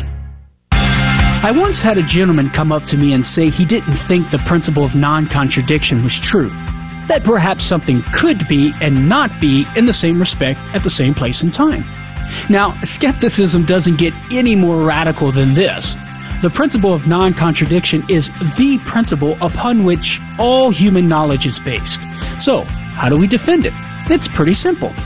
A skeptic can only speak against the principle if his words have the intended meaning and not the opposite. For example, if a skeptic says the principle is false, well, then he must intend the statement to mean what it expresses and not the opposite, namely, the principle is true. But this presupposes the principle and thus undermines his attempt to deny it. So a skeptic can't deny the principle of non-contradiction without ending in self-defeat. I'm Carlo Broussard with a ready reason for Catholic Answers, Catholic.com. Welcome to another round of Fear and Trembling, the Catholic Trivia Game Show that helps you work out your salvation by the seat of your pants. It's a 50-50 chance and prizes are involved. Avoid the weeping and gnashing of teeth. Call now to take your shot, 877-757-9424. And now, your host, Joe McClain. Welcome back to Catholic Drive Time and Fear and Trembling, the Catholic Trivia Game Show with secrets and agendas, but we want to play the game, so that means we need a caller on the line to do that. If you would like to play the game, possibly win some cool prizes, well, now is your chance. The phone lines are wide open, and Adrian is going to take your call at 877-757-9424. First caller gets to be the contestant at 877-757-9424. Call right now. 877-757-9424 is the phone number. Now, here's the deal, all right? You got to keep this just between us, but there are secrets and agendas here. Number one, we like to teach the faith, so we look for teachable moments in the questions where you might learn something new about your Catholic faith that you had never known before. Praise be to God. That's a cool thing. And then, of course, we, like to have a laugh. We like to have a good time. Our callers are, in fact, amazing. And then, of course, we give out prizes, which means it's a winner for everybody involved. But here's the kicker. Well, there are 3 Catholic trivia questions, but the caller does not need to know a single correct answer. They could not know any of the answers and still win the game. And that's because instead of asking them, I will ask Rudy, I will ask Adrian, and the caller will then have 15 seconds to make a decision. Whom do they trust more, Rudy or Adrian? One of which will be correct, the other will be incorrect. And then every correct answer goes into the coffee cup of Divine Providence to win this week's prize. But that's the deal, but we do need a caller to play the game, and that phone number is 877-757-9424. 877-757-9424. Call right now, 877-757-9424. You're almost guaranteed to get into the cup, by the way. It's a lot of fun. It's super easy and no stress. At 877-757-9424. Rudy, what could they win?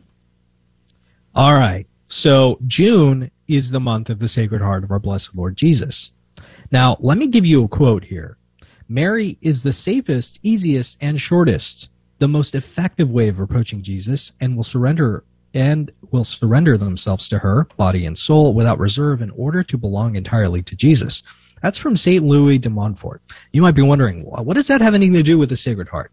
Well, this week we're going to be giving away a pair of rosaries, his and hers, made by hand by one of our dear listeners. So you can pray the rosary every single day and ask our Blessed Mother to lead you to the most Sacred Heart of Jesus. She is the surest and easiest way, and that's how this ties back into the Sacred Heart of Jesus, which is this month of June. And I just want to say thank you to the Lujan family for providing this for us, these prizes to give away to our listeners this week. So you're going to be winning a pair of handmade rosaries by one of our dear listeners. Whoa, that's super cool. Praise be to God.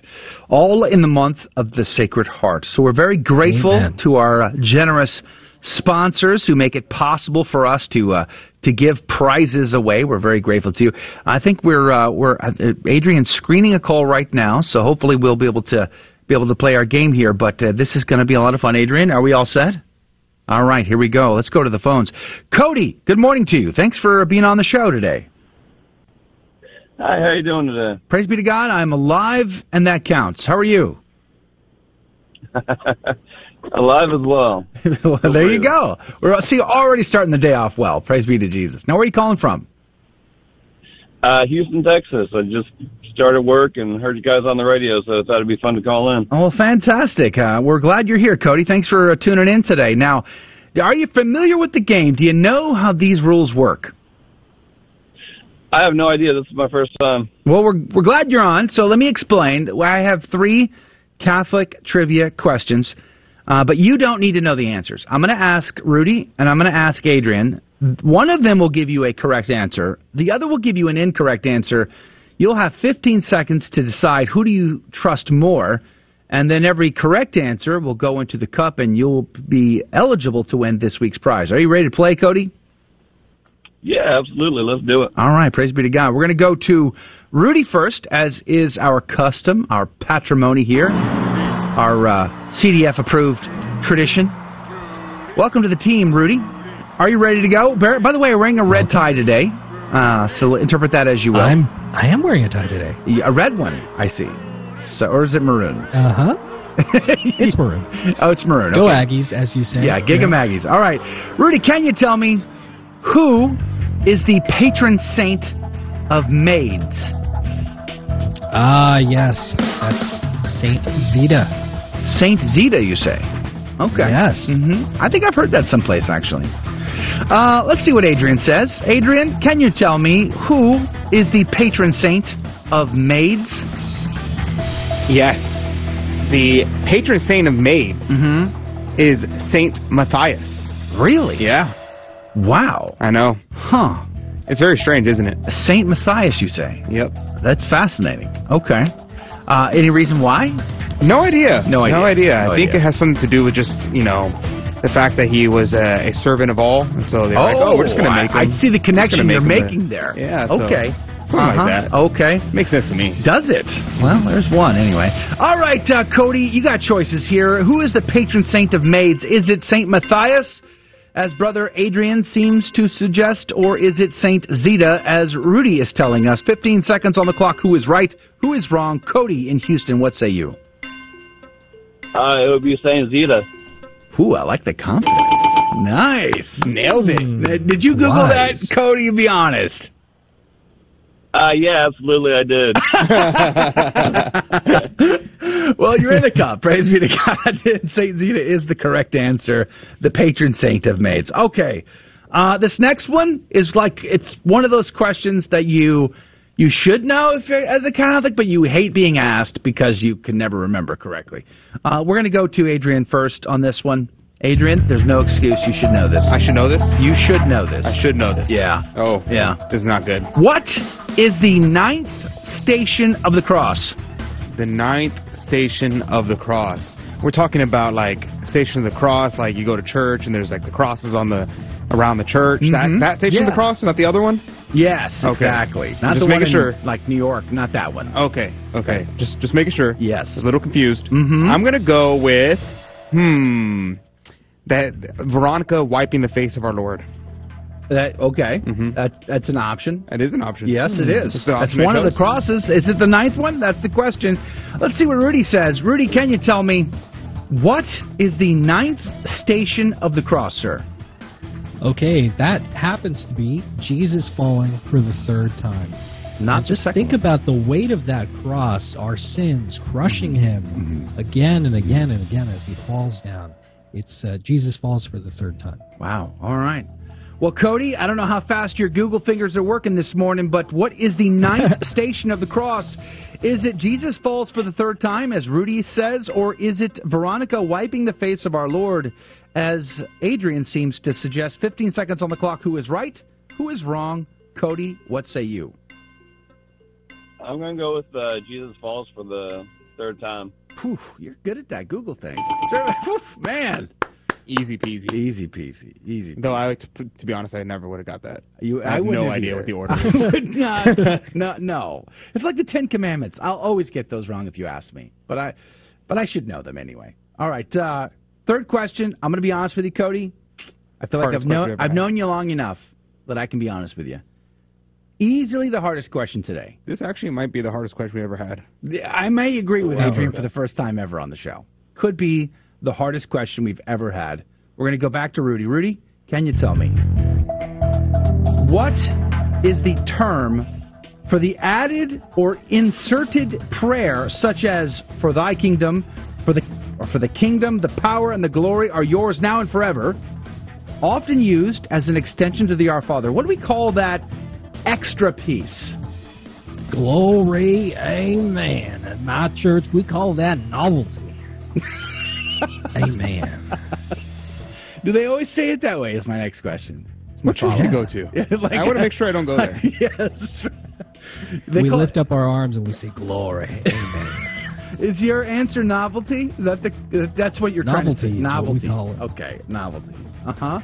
Adrian, can you tell me, what is the term for the added or inserted prayer, such as "For the kingdom, the power, and the glory are yours now and forever," which is often used as an extension to the Our Father? What do we call that? Yes, that would be an embolism. An embolism? An embolism. Huh. Which is different from the medical term. I was going to ask that as a not follow-up. related. Not at all. related. Okay. Well, Cody, good thing you got that theological degree, because this is might need that there. So what is this little piece that's added to the end of the Our Father called? Is it an embolism, as Adrian says, or is it a novelty, as Brother Rudy seems to think? 15 seconds on the clock. Who is right? Who is wrong? Cody, what say you? I'm going to go embolism. Yeah. Perfect score, Cody. Did you know that? I mean, there's no way you Googled that one. No, actually, that was a 50-50 guess. Hey! You did well. Praise be to God. You're in for 3. Thanks for playing our game this morning, Cody. Thanks for tuning in for the first time. We're so grateful to have you on the show today. God bless you. We're going to put you on hold. Thank you so much for having me. Yeah, we're going to put you on hold so we get your phone number, but have a great day, Cody. All right. right, that is going to do it for the radio side of our show. If you can hang out with us in the after show, one of the live video feeds, I think Al Smith may be back on. We're going to continue the conversation with you directly at grnonline.com/CDT. Thank you for joining us on Your Catholic Drive Time, where it is our pleasure to keep you informed and inspired. Join us Monday through Friday at the same time, right here on your favorite Catholic radio station. Don't forget to connect with us. Just go to facebook.com/Catholic Drive Time. Again, that's facebook.com/Catholic Drive Time. Be sure to share more than just us today. Share Jesus with everyone you meet. Bye now, and God love you.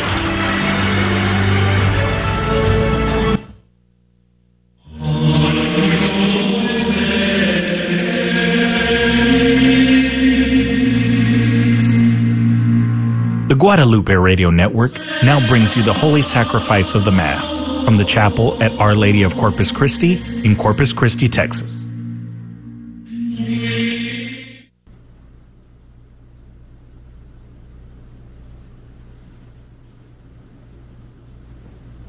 Welcome to the Holy Mass at Our Lady of Corpus Christi Chapel. Today is the Monday of the 12th week in Ordinary Time.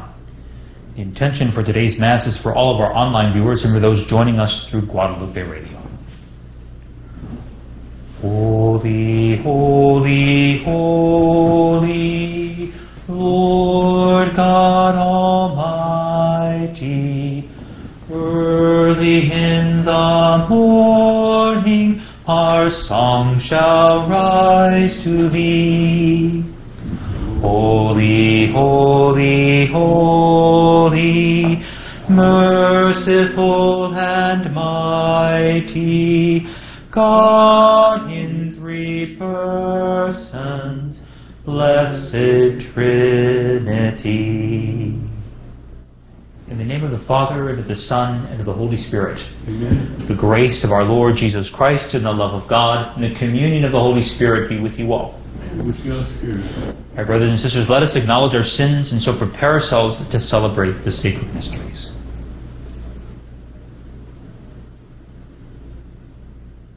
You were sent to heal the contrite of heart. Lord, have mercy. Lord, have mercy.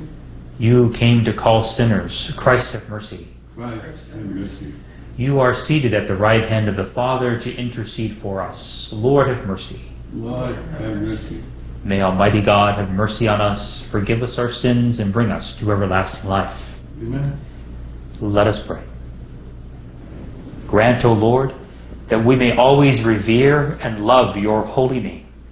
For you never deprive of your guidance those you set firm on the foundation of your love.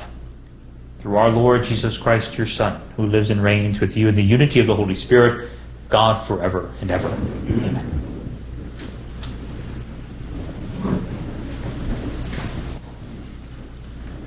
A reading from the second book of Kings. Shalmaneser, king of Assyria, occupied the whole land and attacked Samaria, which he besieged for 3 years.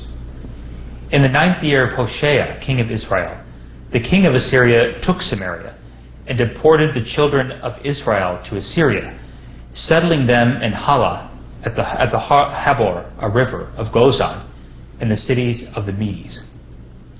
This came about because the children of Israel sinned against the Lord, their God, who had brought them up from the land of Egypt, from under the dominion of Pharaoh, king of Egypt, and because they venerated other gods.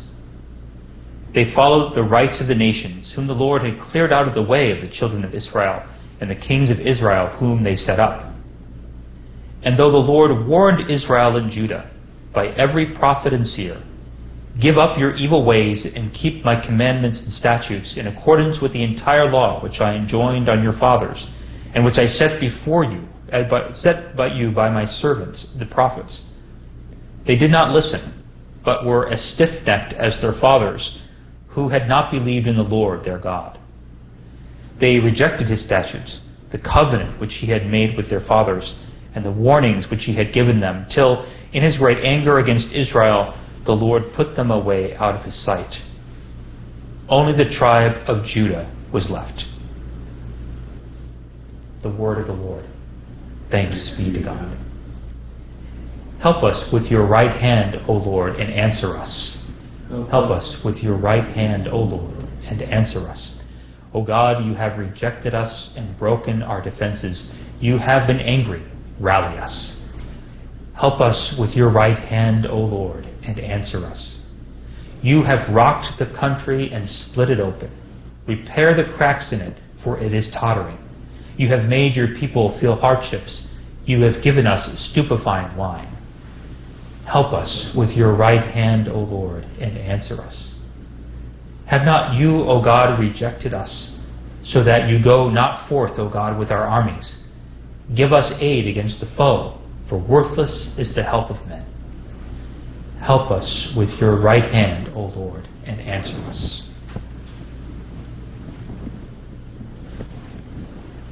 Alleluia, alleluia, alleluia, alleluia, alleluia, alleluia. The Word of God is living and effective, able to discern reflections and thoughts of the heart. Alleluia. Alleluia. Alleluia. The Lord be with you. With your spirit. A reading from the Holy Gospel according to Matthew. Glory to you, Lord. Jesus said to his disciples, "Stop judging, that you may not be judged. For as you judge, so will you be judged, and the measure with which you measure will be measured out to you. Why do you notice the splinter in your brother's eye, but do not perceive the wooden beam in your own eye? How can you say to your brother, 'Let me remove that splinter from your eye,' while the wooden beam is in your eye? You hypocrite! Remove the wooden beam from your eye first, then you will see clearly to remove the splinter from your brother's eye." The Gospel of the Lord. Praise to you, Lord Jesus. That first reading, we're continuing the book of Kings, in this case the second book of Kings. And here we hear of how the northern kingdom, the kingdom of Israel, is sent into exile because they did not follow the Lord's commandment. And the very last line of that reading is important. It says, only the tribe of Judah was left. Only the tribe of Judah, of course Benjamin too in the south, they were the only ones who were left spared, but only for a time, because they too will disobey the Lord and not follow his way, and they too will be put into exile. It's only a matter of time. But it sets up the way, God's way in which he is going to save and to redeem Israel by bringing them eventually back to the Holy Land and establishing that Jerusalem is going to be the place where God will reside. It is going to be his mercy seat. Of course, it will be destroyed, but then they will rebuild it. But it will become more and more obvious that God had chosen Zion, he had chosen Jerusalem as his resting place. And that's, of course, when we fast forward from there is where Jesus comes. He comes and he saves us, of course, through his cross. When we look at the gospel, there's another piece of wood. Jesus talks about a great beam that happens to be in our own eye. He says, "Stop judging that you may not be judged. For as you judge, so will you be judged." I think this reading always strikes us deeply to the heart. That old saying that when you point the finger at one person, there's always three pointing back at you. Is Jesus saying that we should not judge at all? Well, that's almost really impossible. We have to judge things. That's why we have justice. We try to have. It's imperfect, but we have justice in this world. We have judges who have to judge cases based on the facts that are presented to them. I remember hearing one state Supreme Court justice who always had written above the door before he went out to the courtroom something that, I don't remember the exact words, but something to the effect of, just remember that you might be wrong. And it was a sobering thought that when they went in and they pronounced judgment on this particular case or that particular case, that they would this person would try to do their best to get it right, but recognize that they probably wouldn't always get it right. And so, do we have to judge? Well, yes, in certain things, because we don't have perfect knowledge. We don't have all the information. But What the Lord warns us, I think, is from two things. First, and probably most importantly, that we wouldn't judge somebody's eternal salvation or damnation. We cannot judge that. That is something that is really left to the Lord. We don't know whether somebody is worthy of heaven or hell. We might see from their outward actions, they might be going in a certain direction, but that is not ultimately for us to judge. But the second one, probably more important, and comes into our daily life, is that we don't rashly or have rash judgments towards somebody. Usually somebody comes in and we sort of have kind of already begun to analyze them by the clothes they're wearing, by where they're from, or these different things, and we might judge whether this kind of that person, that kind of person. But if we would just suspend that for a moment and allow that person who has come into our life or has come upon our path to see them for a moment as Jesus would see them, that's the measure with which we need to measure. And then, that would be the criteria by which we would see the other person. It was St. Benedict, and he gave in his rule of St. Benedict, was that those who would come to visit the monastery would be received as if it was Christ himself. So if you ever go to Benedictine monastery, that's how you should be received, as if the Lord had come himself, that kind of hospitality. And so we have to be careful that we don't simply judge somebody as, they come from here, they're wearing these certain kind of clothes, or they're all tatted up, that means this. But rather to be able to suspend that and to allow whatever the person, whatever their needs, whatever they want to tell us, that we would be open and be able to listen. I think you sometimes hear today, Pope Francis many years ago says, who am I to judge? And the media took this, of course, as they applied to just about anything. But I think it's important to recognize the context with which he was speaking.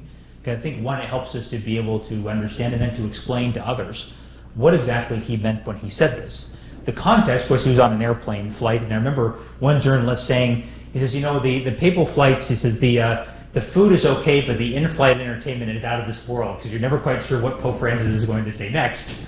But when he said that, who am I to judge, the context is that at that time, seminaries were basically rejecting anybody who had any kind of same-sex attraction because of the difficulty when you put one man who has an attraction to the same sex with a bunch of other people that he might be attracted to, then of course problems can arise. But Pope Francis was basically saying, but what if the person is able to live a chaste life, who perhaps has not gone and acted upon that attraction in his life? Is it possible that he can continue and to become a priest and to do his ministry well, even though he may have that struggle? Of course, we who have a heterosexual attraction obviously have that struggle in our life. However, we don't live with people of the opposite sex, so obviously the difficulty is not always there. But is somebody, if they were able to live a chaste life, can they go on and have a very fruitful and pure priesthood? He says, who am I to judge? He says, it's possible perhaps. Although we don't know where this exactly will go or how this will play out in the real world, the fact is that if somebody really is able to live this well, why should we prevent them from going on? And that was really his comment. Who am I to judge? But of course that is applied by the media today. Just about any situation, who am I to judge? No, we have to judge. We have to be able to analyze and make decisions in the concrete cases that are put before us. But what we need to do is first to maybe suspend that and to help and to ask the Holy Spirit to help us to see with the eyes of Christ, to help us to put away all what we think should happen or what we think is the ultimate criteria, and allow the Lord to inform us. So may our greatest measure be Jesus Christ. And sometimes we have to analyze our own self. We have to say, okay, maybe I'm looking at this person and I struggle with that same problem. It's interesting that people who struggle with people who come to Mass and they're not very modestly dressed and they can become very angry and agitated about it, almost 90% of the time struggle with chastity themselves. The thing is because we recognize the difficulty, and so that's where it has to first be addressed in ourselves. And then we'll recognize that the other person's problem it's a problem, but it's not perhaps as big as we've made it out to be, and we have so much more to work on. Perhaps this story will end our reflection today of the gospel. Gandhi, I hear this story about Gandhi. This mother brought her young son, he must have been about 8 or 9, and was basically out of control. Could not focus on anything, was always agitated. And Gandhi told the woman, says, well, come back in a year and I'll let you know what his problem is. So sure enough, the mother comes back 12 months later, and Gandhi was reported to said, stop feeding him chocolate. And of course the mother was just put out. I mean, that's all you have to say? You know, it says, why didn't you tell me that a year ago? And says Gandhi said, well, I had to realize it myself. I had to get rid of chocolate so I could understand what the problem that the boy was having. That's a way, I think, of living out this gospel so beautifully. That he recognized the beam in his own eye. First he had to take it out so he could see the splinter that was in this little boy's eye. He suffered from eating too much chocolate, which God has got him out of whack. So, as Jesus says, let us stop judging that we may not be judged. And the measure with which we measure will be measured out to us. May that measure be Jesus Christ.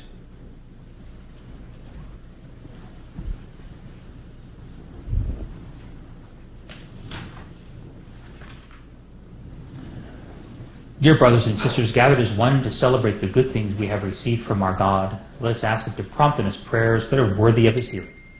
Let us pray for our Holy Father, Pope Francis, for Michael, our Bishop, for all the clergy, for the people entrusted to their charge. We pray to the Lord. Lord, let's pray for those who hold public office and those who assist them in promoting the common good. We pray to the Lord. For those who travel by sea, land, or air, for captives and all held in prison, let us pray to the Lord. For all of us gathered in this sacred place, by faith and devotion, by love and reverence for God, and for those who are joining us through Guadalupe Radio and online, we pray to the Lord. May the petitions of your church be pleasing in your sight, O Lord, so that we may receive from your mercy what we cannot ask out of confidence in our own merits, through Christ our Lord. Amen.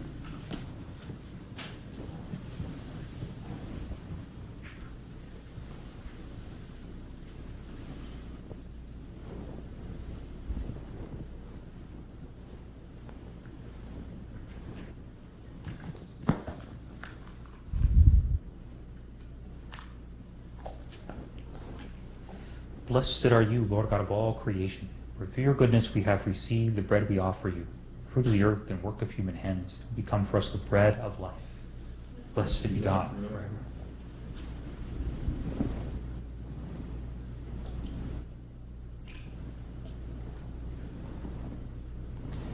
Blessed are you, Lord God of all creation, for through your goodness we have received the wine we offer you, fruit of the vine and work of human hands, become our spiritual drink. Blessed be God forever.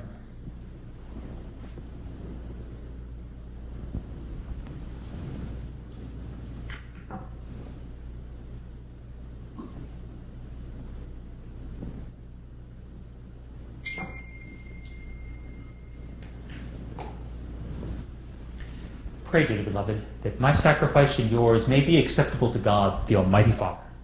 May the Lord accept the sacrifice at your hands, for the praise and glory of His name, for our good and good of all His holy church.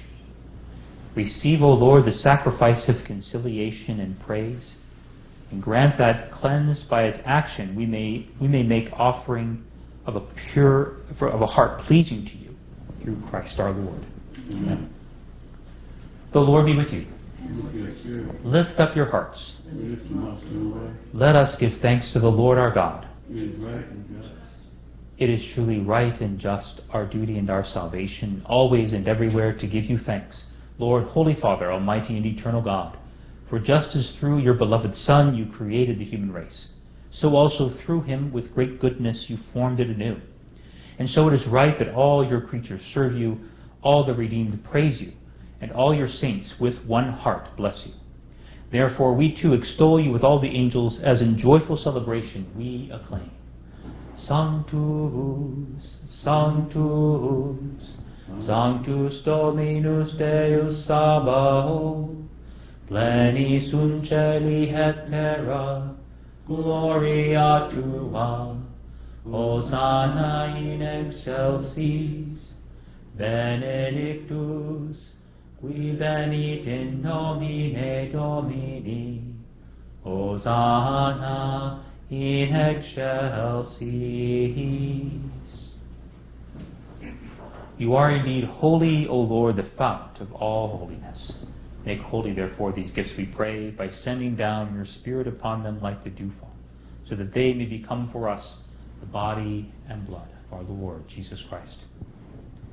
At the time he was betrayed and entered willingly into his passion, he took bread, and giving thanks broke it, and gave it to his disciples, saying, Take this, all of you, and eat of it, for this is my body, which will be given up for you.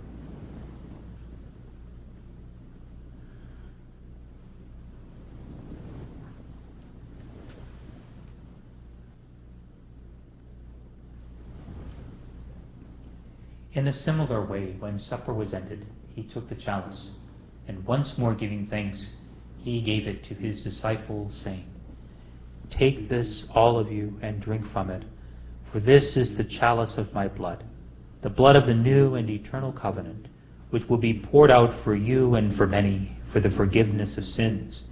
Do this in memory of me.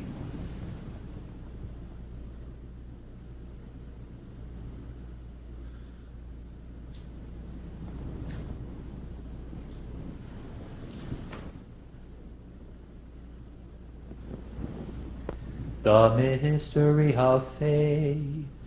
When we eat this bread and drink this cup, we proclaim your death, O Lord, until you come again.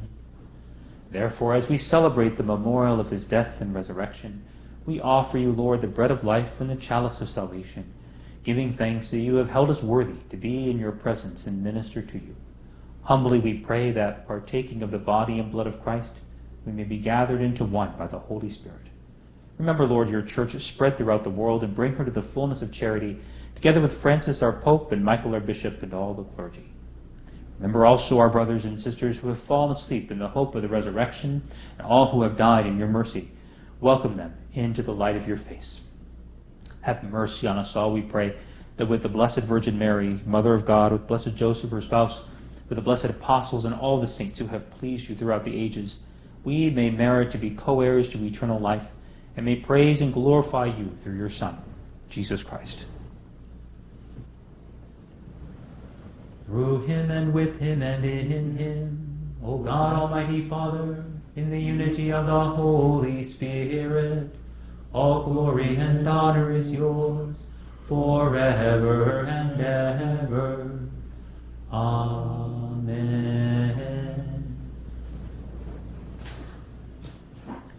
At the Savior's command, informed by divine teaching, we dare to say, Our Father, who art in heaven, hallowed be thy name. Thy kingdom come, thy will be done, on earth as it is in heaven. Give us this day our daily bread, and forgive us our trespasses, as we forgive those who trespass against us. And lead us not into temptation, but deliver us from evil. Deliver us, Lord, we pray, from every evil. Graciously grant peace in our days, that by the help of your mercy we may be always free from sin and safe from all distress, as we await the blessed hope and the coming of our Savior, Jesus Christ. For the kingdom, the power, and the glory are yours, now and forever.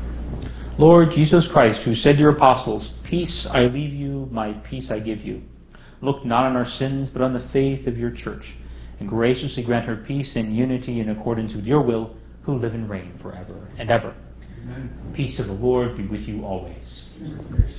Let's offer to the sign of peace. Agnus Dei, qui tollis peccata mundi, miserere nobis. Agnus Dei, qui tollis peccata mundi, miserere nobis. Agnus Dei, qui tollis peccata mundi, dona nobis pace.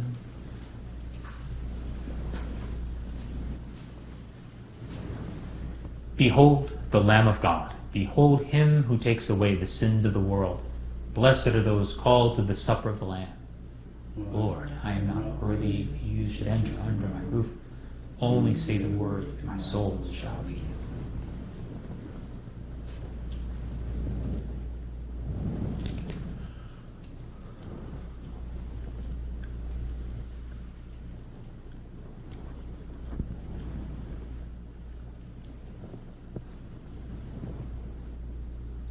The eyes of all look to you, Lord, and you give them their food in due season.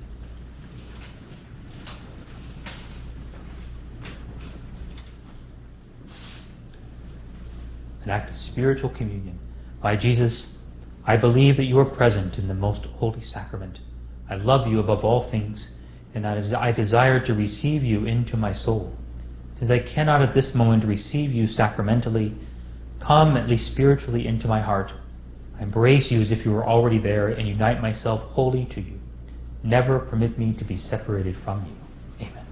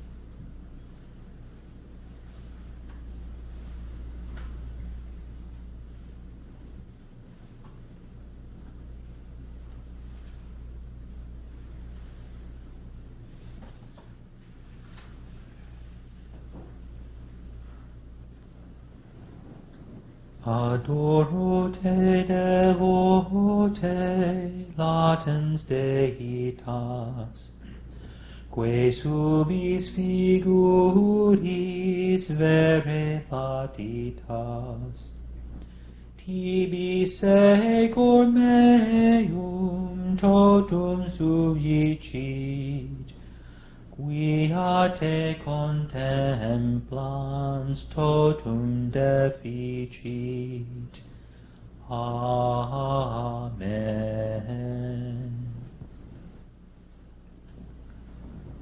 Let us pray. Renewed and nourished by the sacred body and precious blood of your Son, we ask of your mercy, O Lord, that what we celebrate with constant devotion may be our sure pledge of redemption through Christ our Lord. The Lord be with you. Almighty God bless you, the Father, and the Son, and the Holy Spirit. Go forth, the Mass is ended. Thanks.